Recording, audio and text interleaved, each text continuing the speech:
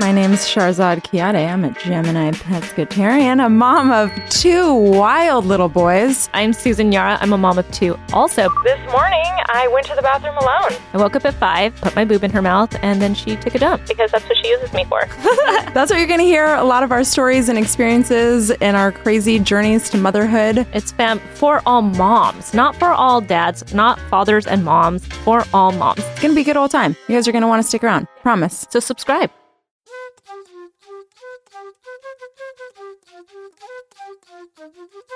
Hello and welcome to the TIFO Football Podcast. Thank you for your patience. We've been a long time gone since the World Cup. We've been busy folk here making videos, lots of things going on in the background, but we realised it was finally time to settle back down and start doing the podcast again. And thank you to everyone who asked us to do that and is going to be listening to this. We very much appreciate that. So one of the things we want to do with this podcast is pick a different topic each week. Maybe that's a club, maybe that's a result, it might be a trend, a tactical trend, or it could be a hypothetical idea. You know, we made a video the other day, what if Mauricio Pochettino was the manager of Manchester United, and we're going to explore those ideas on an episodic basis.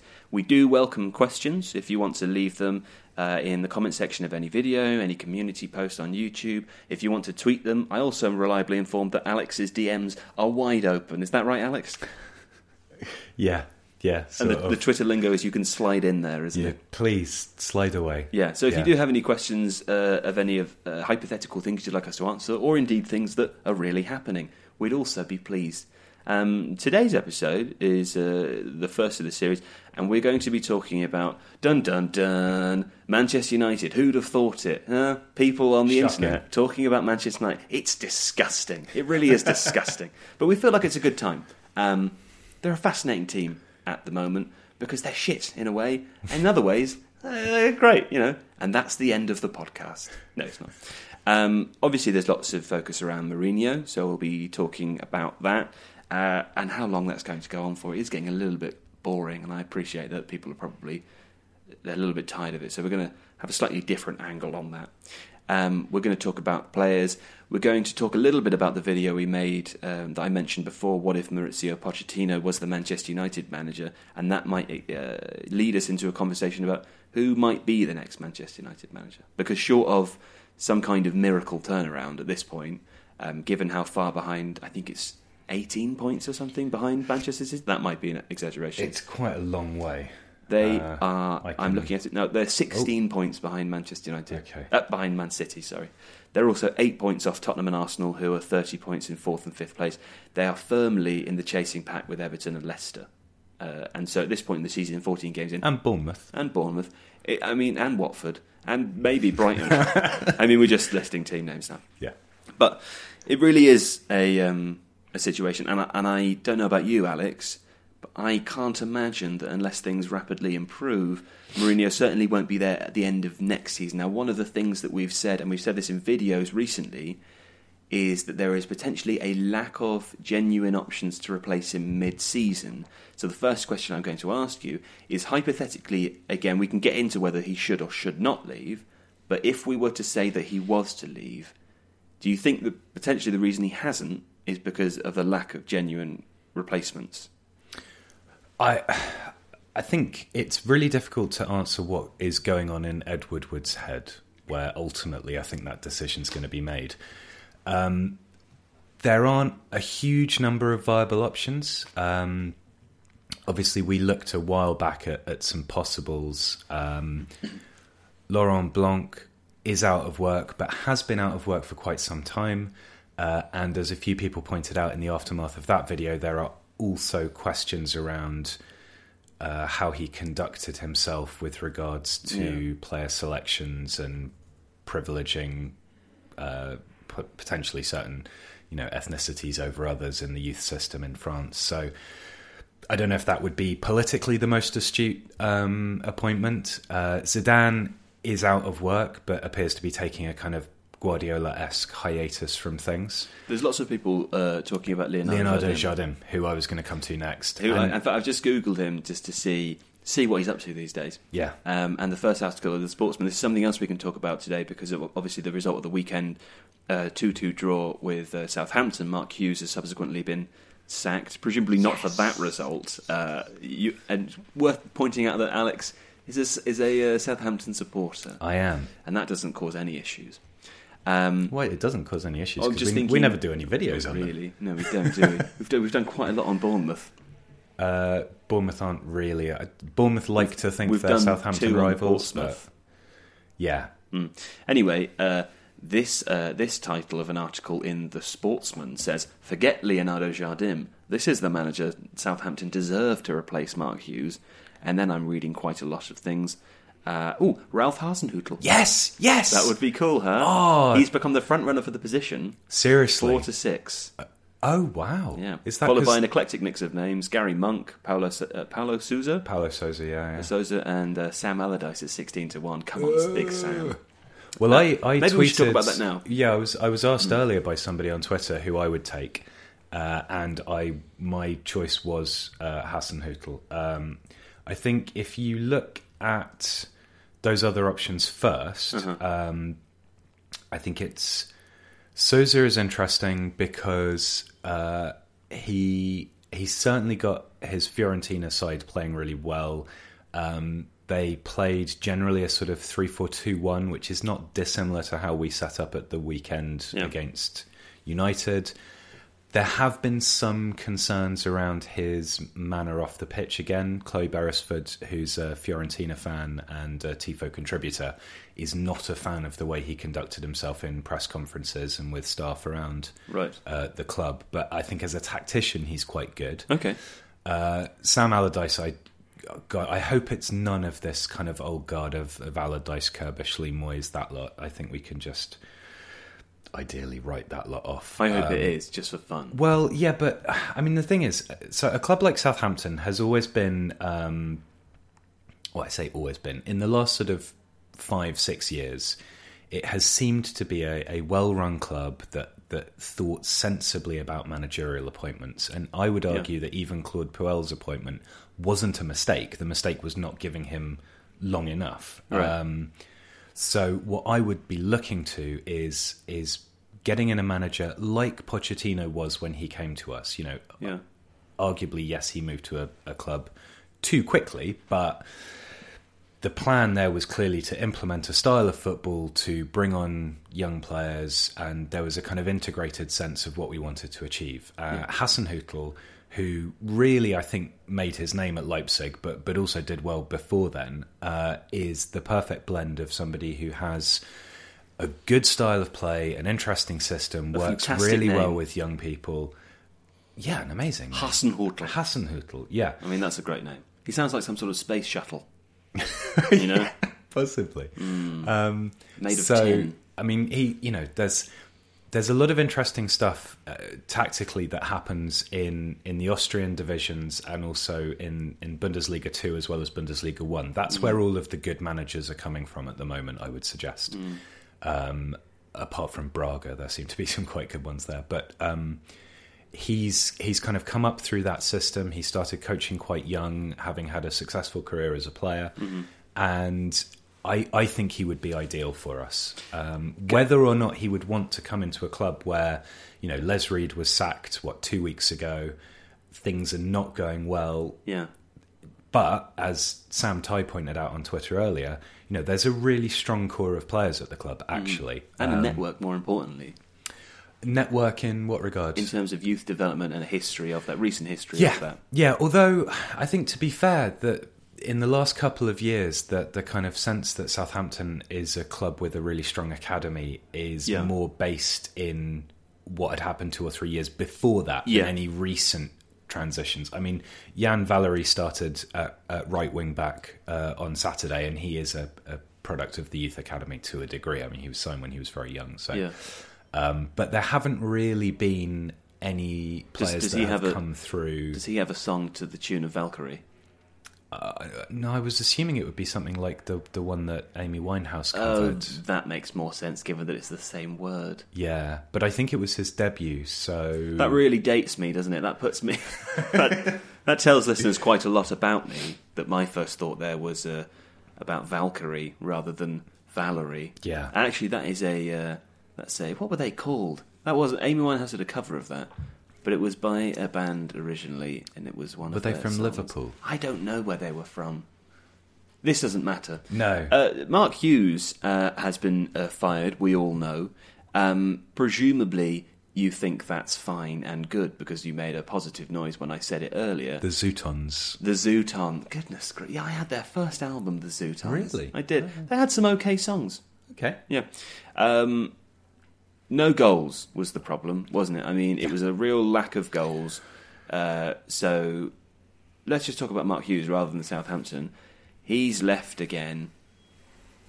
He was at Stoke before. Yeah. He was somewhere else before that. He seems to be falling into the pit of ever-growing British managers who...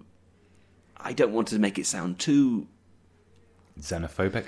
No, not that. Or whatever the opposite of xenophobic is. I don't want to... If you're going to slag off British managers. No, I don't want to be too harsh to Mark Hughes because I mean, I have no idea how hard it is to be a manager or what he was doing right or wrong at Southampton, but the perception from my perspective would be that he is firmly becoming part of a group of managers who have scuppered one too many chances and who aren't going to be able to continue on that managerial merry-go-round, because there was one for a while. There was a list of, and many of them were British managers, a lot of Scottish, Welsh managers, that just sort of went round from club to club, from the sort of bottom 10 of the Premier League. And when they got fired, there was no real sense of urgency. It felt like they were just going to pick up another job at West Brom or Everton. Or again, didn't mean to...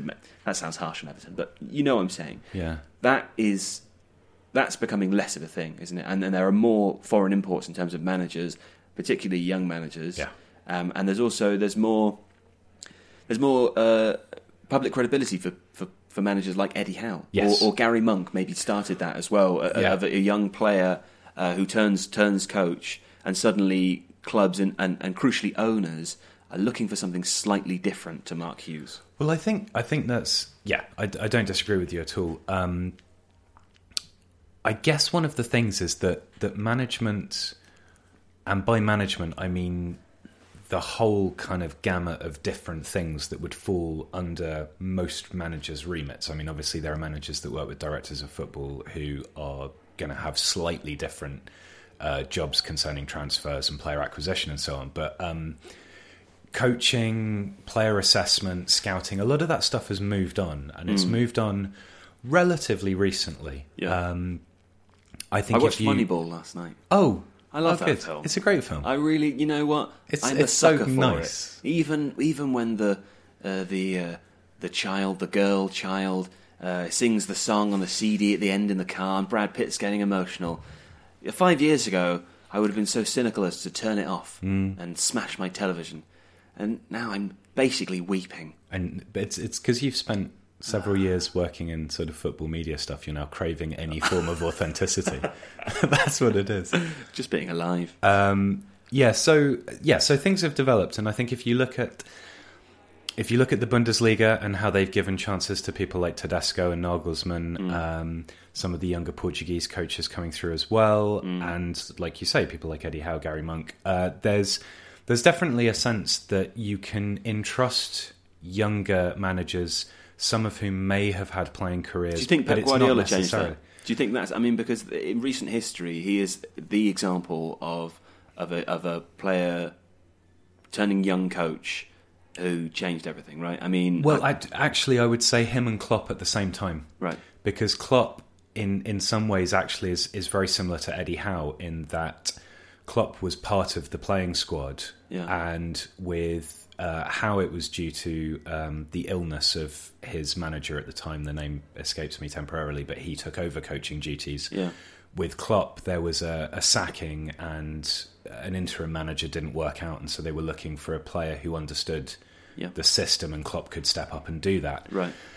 So I think in that regard, yes, you've got a couple of, in Klopp and Guardiola, you've got a couple of guys who were very, very close to the end of their playing career, or still in it. Yeah. who had an understanding of tactics, but also an understanding of the way to communicate that to players, who were thinking about football. And Klopp and Guardiola think about football in different ways, but they think about it a lot. And again... Are you suggesting that Mark Hughes doesn't think about it? Well, I kind of realised that that's sort of potentially what you could infer from what I just said. So can you say that one more time? What? Because the camera stopped recording, can you say, answer my question one more time? What question? I said, are you suggesting that Mark Hughes doesn't? Oh, right.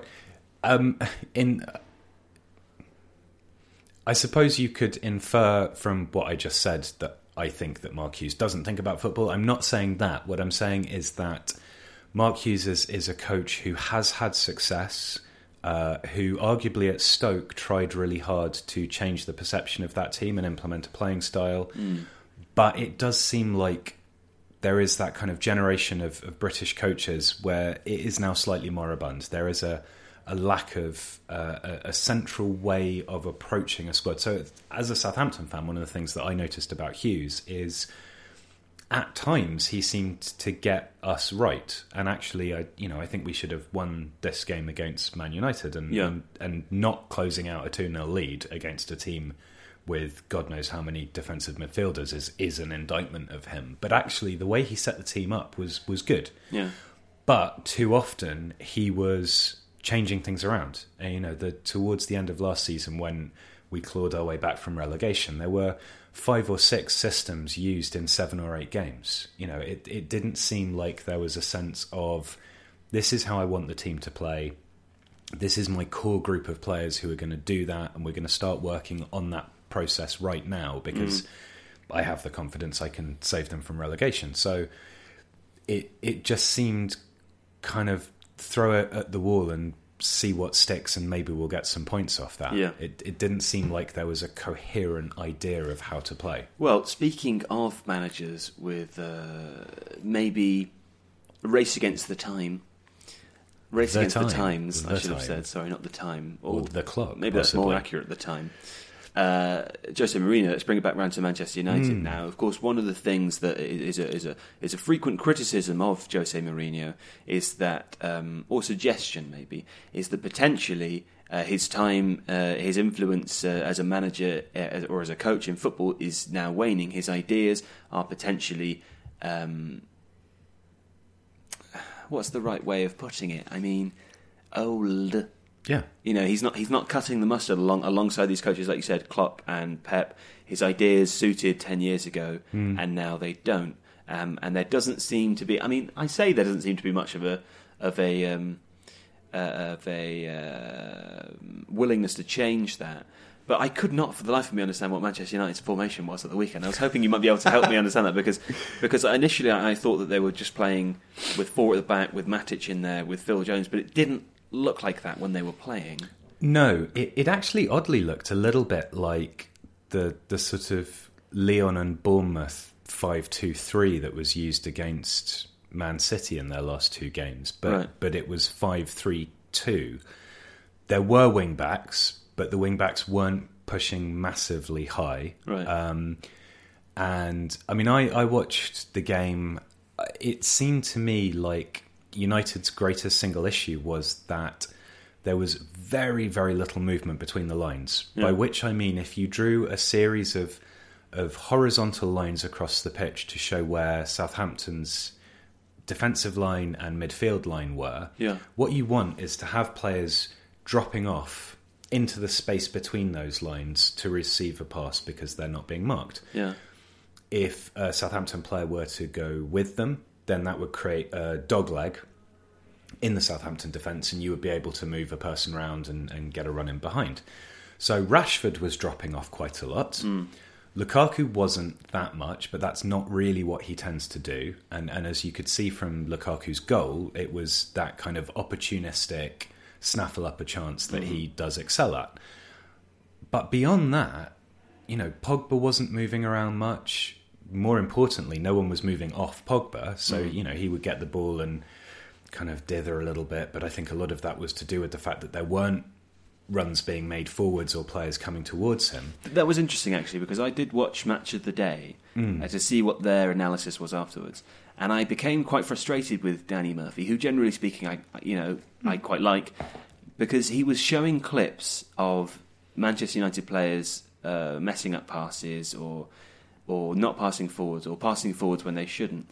And what he was saying to commentate over them seemed completely counter to every single clip. There were 3 or 4 in a row that just seemed like he was saying something that wasn't true. Right. And one of them was using the clip of Pogba losing the ball. Okay. And obviously it's not great to lose the ball, but as I think you pointed out on Twitter, there weren't many passing options available, and that isn't just an individual thing.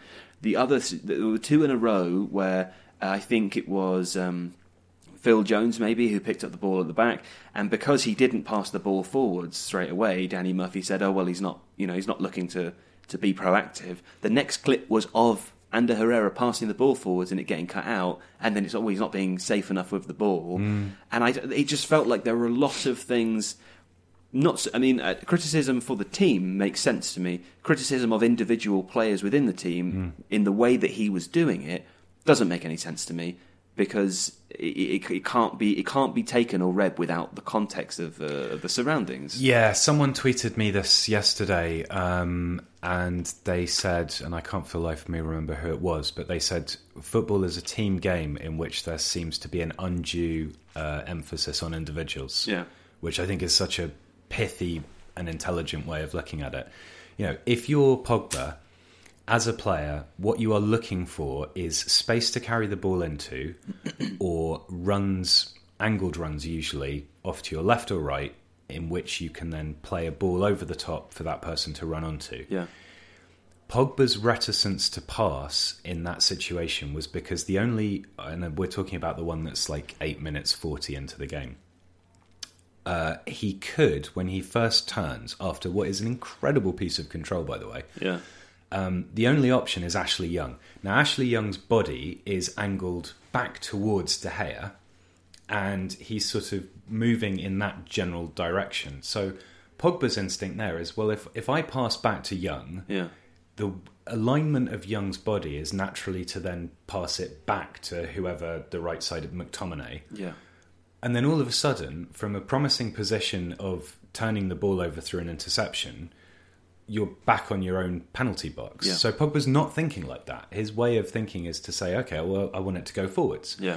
Now, at that point, because there's a lack of options, because Lukaku starts his run really late, and it's a straight vertical run, where the passing lane is actually cut out by 2 Southampton players, what's he supposed to do? I mean, He dithers to wait for other options. He dithers to wait for other options. And because of his ball control, he thinks that he thinks he'll be fine, yeah. and he fluffs that, but it's not. And that happens. And it does happen, and Southampton were, one of the things that they did really well in the first 20 minutes of that game was to constantly harass Man United players who had possession. So Lemina and Højbjerg particularly were really aggressive in the central midfield area trying to win the ball back. So it's not really and Stuart Armstrong dropping back and doing the same.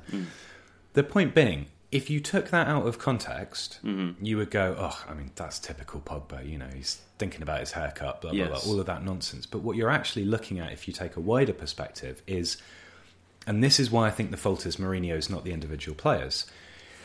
If you look at or read about how people like Sarri coach their teams, there's a huge amount of focus on, and Guardiola was the same, on repeated movements so that the sense of interchange becomes almost automatic. Yeah. So that as soon as you pass the ball, you move. You move, and you know where your teammates are going to be, because there's a system by which they drop off or they push up or whatever, and it's pass, move, pass, move.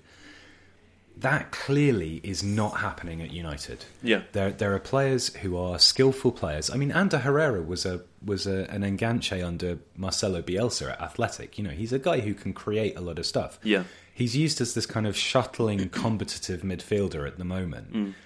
It's not an absence of quality in that squad. It's an absence of a sense of how to progress the ball properly, and then that being rehearsed enough that it becomes automatic. This is one of the interesting things about Manchester United at the moment, is that, as we said before, we're speculating on reasons as to why Mourinho is still there, or what Ed Woodward might be thinking, what the board members might be thinking. But putting all of that aside, the fact is he is still there. But United have been struggling for the whole season, as evidenced by the fact that they're 16 points behind top spot. Right. So that means that the story is then left to the media to make. Yes. And because it extends for such a long period of time, the story changes because it has to change to sell. So it goes from Mourinho being the problem, and they get wind of the fact that he might be gone after this game if the result's the wrong result, and then it isn't the wrong result. And so the whole week leading up to that is, well, it's Mourinho's fault, Mourinho's going to go, blah, blah, blah, blah. They win the game, Mourinho doesn't go, and then suddenly this the is next the week... Young Boys game, you mean? There's a couple of examples, like Newcastle as well, when they came back and won late, And then the whole next week is, well, it's the players' fault. The players are lazy. The players aren't doing it. Mourinho's an example of a coach who's won all of these trophies in the past. It's obviously the players' fault. And then when that doesn't cut it, it goes back to being about the coach again. And one of the other interesting things from Danny, and I hate to pick on Danny Murphy, sorry, Danny Murphy's analysis of last night's game was that pretty much that he said, with the exception of Rashford. He implied that every other United player wasn't pulling their weight and wasn't trying hard enough. And that may well be true. That doesn't necessarily mean it isn't.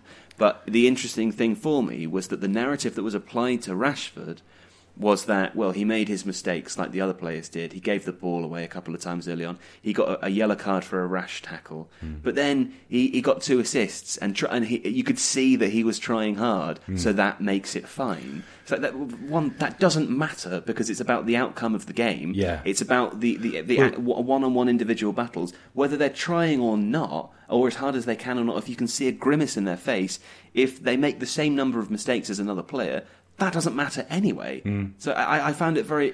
I mean, as good as a game as I thought Rashford had in the latter stages of the first half, I felt that it was kind of for lack of anything else to talk about. It was a scapegoating of certain players, and another week it would be scapegoating of Mourinho, and it just. Normally they're really good on that show, on Match of the Day, but it irritated me. It's the narrative cycle. Yeah. But I think you're right. I mean, look, when I watched the first half in detail, Rashford was the only player that stuck out for me in terms of doing the right stuff for United. Yeah. However, I would never ever say that that's because he was trying harder. Right. Possibly, actually, the tackle that gave away the free kick that led to Cedric's goal was an instance of him trying too hard, because he should not be the player that's back in that position making that tackle. No. I think what it is that maybe it's a combination of players who should be making those sorts of runs that Rashford was making, dropping off, trying to link play, trying to create something. Mm-hmm. They're either feeling that they don't have sufficient instruction to do that, or their instructions run counter to that. Mm-hmm. So it's, don't break the lines, stay in your formation, try and, absorb the pressure from Southampton, which is an incredibly negative thing to do against a Southampton team that are as bad as they currently are. Mm-hmm. Or it could be that United players have actually, particularly the younger players, have got to this stage with Mourinho, maybe Rashford aside, or maybe Rashford just doesn't care, where if they try and do something and it goes wrong, they're going to be the scapegoat. Yeah. And it's interesting that the players that Mourinho seems to have the biggest problem with, when it's Luke Shaw or it's Paul Pogba, to a degree it's Rashford, because he's been critical of Rashford in the past, certainly Martial. These are the younger generation of players who are much more, in some ways, assertive than their older counterparts. And if you read Ben Littleton's book, Edge, it talks about how Didier Deschamps adjusted his man management style when he took over that France national side, which features a lot of these younger players, players for whom image and brand and all of these kind of things are important, and that, they're thinking about stuff outside of football in a way that maybe players didn't previously. Other than the pub. Other than the pub and birds. And Deschamps adjusted. And he worked out how to talk to these players. And he got that incredible performance out of France in the World Cup. And you could, the way that those players were behaving behind the scenes, you could see it from the way Pogba stood up in the dressing room prior to the World Cup final and made that impassioned speech. Yeah. He gets it. And some of these younger coaches, and maybe it goes back to the point we were making earlier about Eddie Howe, about Pep Guardiola, about Jurgen Klopp, they are closer in age to these players, maybe, or they're closer in understanding, in sympathy, particularly because Dortmund have such a young team. Barcelona have always had an emphasis on youth development. And Mourinho, that's just kind of passed him by. He doesn't understand how to manage players that you can't kind of give a metaphorical clip round the ear to. Yeah. And that's part of his problem, because those are the players in his squad that will go and make stuff happen. Yeah, yeah. Okay, so thinking about Manchester United going forwards, and we've talked about the idea of who may or may not replace Mourinho. Let's speak very very briefly about the video we made with Maurizio Pochettino replacing Mourinho as a hypothetical, as a total hypothetical. One of the points that you made, and you touched on already in this podcast, is that the quality is there. The players are there already. The one key area that you felt that United might have to strengthen in was at fullback, primarily right back. Obviously, one of the players that we didn't mention was United's new right back Dalot, who is a teenager and who's played once or twice. Yeah, sure looks great, but yeah, far too small a sample size to make any predictions from. Yeah, so he's got all the potential in the world. Yeah, but that's really is. All it is at this stage.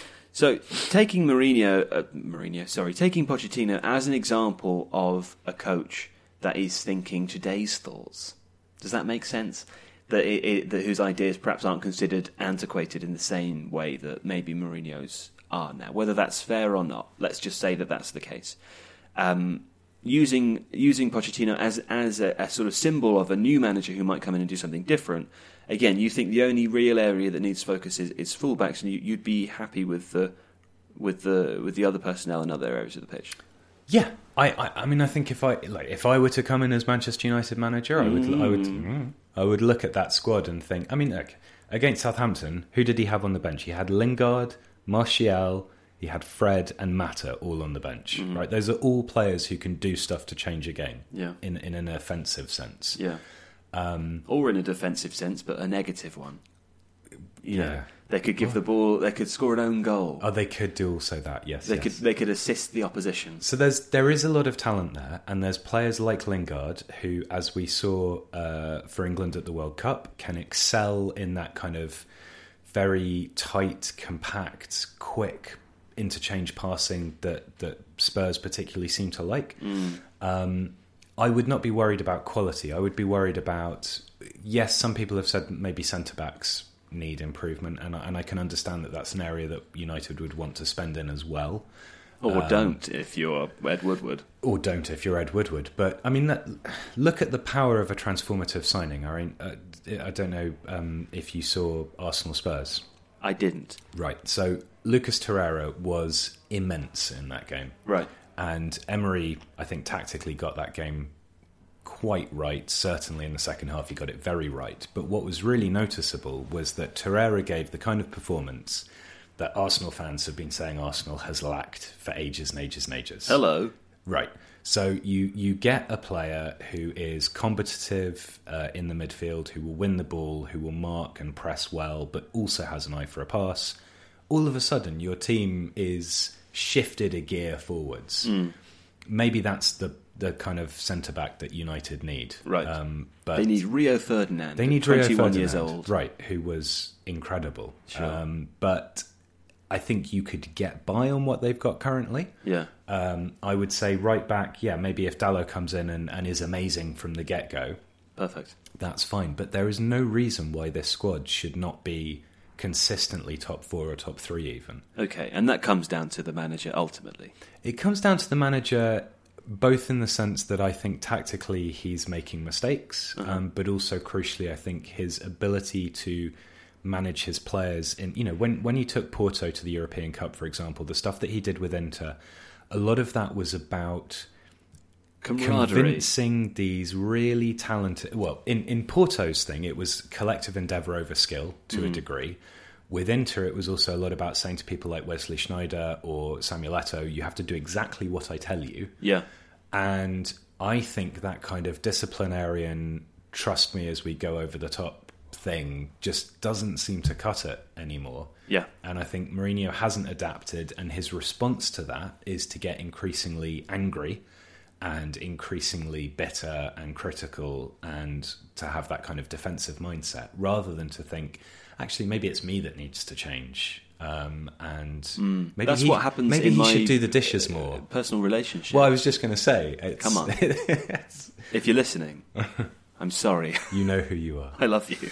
I'm really sorry. Yeah, but I think that's part of the problem. And maybe if you had somebody like a Pochettino or an Eddie Howe, for example, someone like that who could come in and say, right, this is not about me issuing a set of instructions that you have to follow, irrespective of how you feel they are. Let's make this a slightly more collaborative process that plays to your strengths. A liberal new school. Kind of. A sort of, let's write essays about our dads rather than maths. Yeah, and I'm not saying for a second that people like, the new managers can't enforce discipline. It just seems like there's more of a kind of an empathy and an understanding with their players than Mourinho currently has. Sure. And maybe some of the other older guard managers have lost that as well. So I'm going to ask you now as a final question if you might make any prediction as to what's going to happen for Manchester United for the rest of the season, because of course they're adrift currently, 16 points behind Manchester City in first place. They're also behind Arsenal and Tottenham in 4th and 5th respectively by 8 points. It looks a difficult task now. I mean, and perhaps we're calling it too early. It is only the beginning of December, but you'd say that they would have to make some radical changes and radically progress very soon to have an option of finishing in the top 4. Yeah, so the next game is at home against Arsenal. Yes. And I think if they... And they're going to lose that game. I think they're going to lose that game. Yes.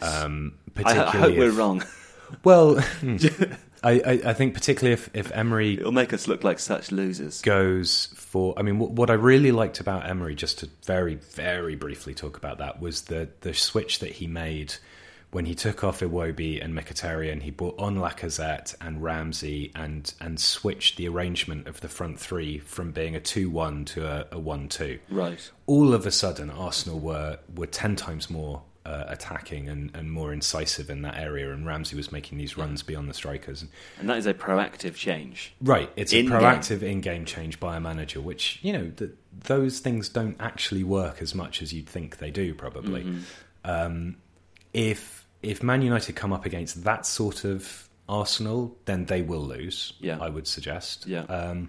Then, Fulham at home, but then they're into quite a tough run of fixtures, including European football. I don't know. I mean, he could quite easily be gone before, because the other sensible thing to think about is the January transfer window. Yeah. You would want... January. Huh? I was just... sorry, I didn't mean to stop you. I was mocking you for saying the January transfer. Oh, right, okay. Well, I mean, that's not constructive, is it? The Jansfer. The Jansfer. The January-ansfer. Yeah, that one. Yeah. Anybody who comes in is presumably going to want to have a say on that, and anybody who comes in after that is probably going to be a bit knocked that maybe either players didn't get bought or players that they wouldn't have wanted got bought. So, but isn't it cruel to fire someone at Christmas? Isn't it too cruel? I mean, yes, but I mean, football is a harsh and unforgiving. I mean, where does Mourinho go next? I mean, international, right?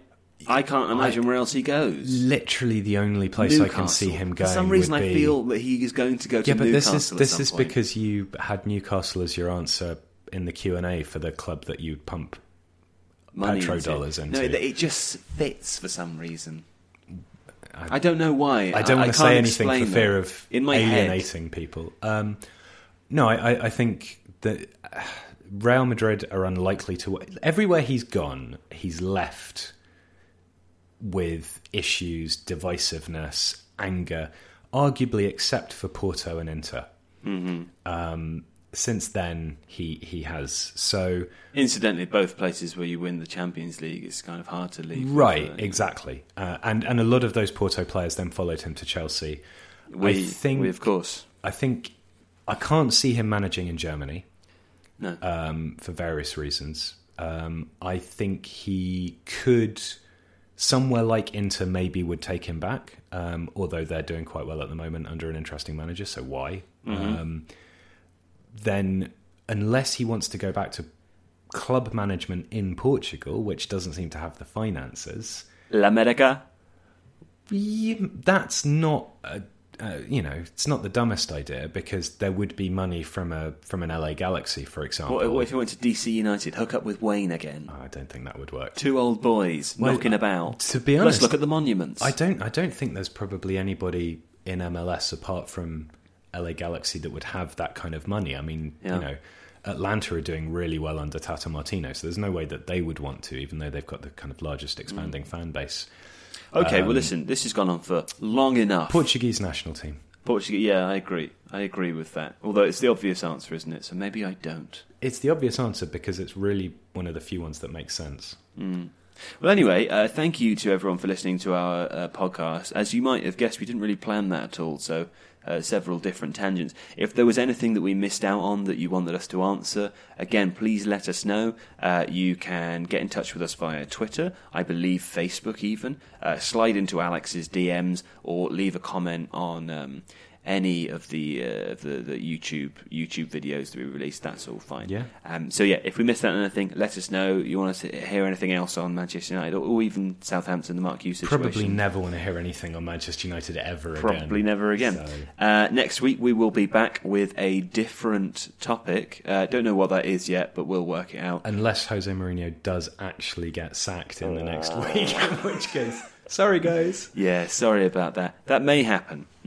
Anyway, thank you so much for listening. Again, thank you for your patience in terms of the return of the podcast. We're delighted to be back, and we will be back every Monday. The times may slightly change, but I would say late afternoon Monday in terms of a release time is probably what you want to be looking for, in time for your Tuesday AM commute.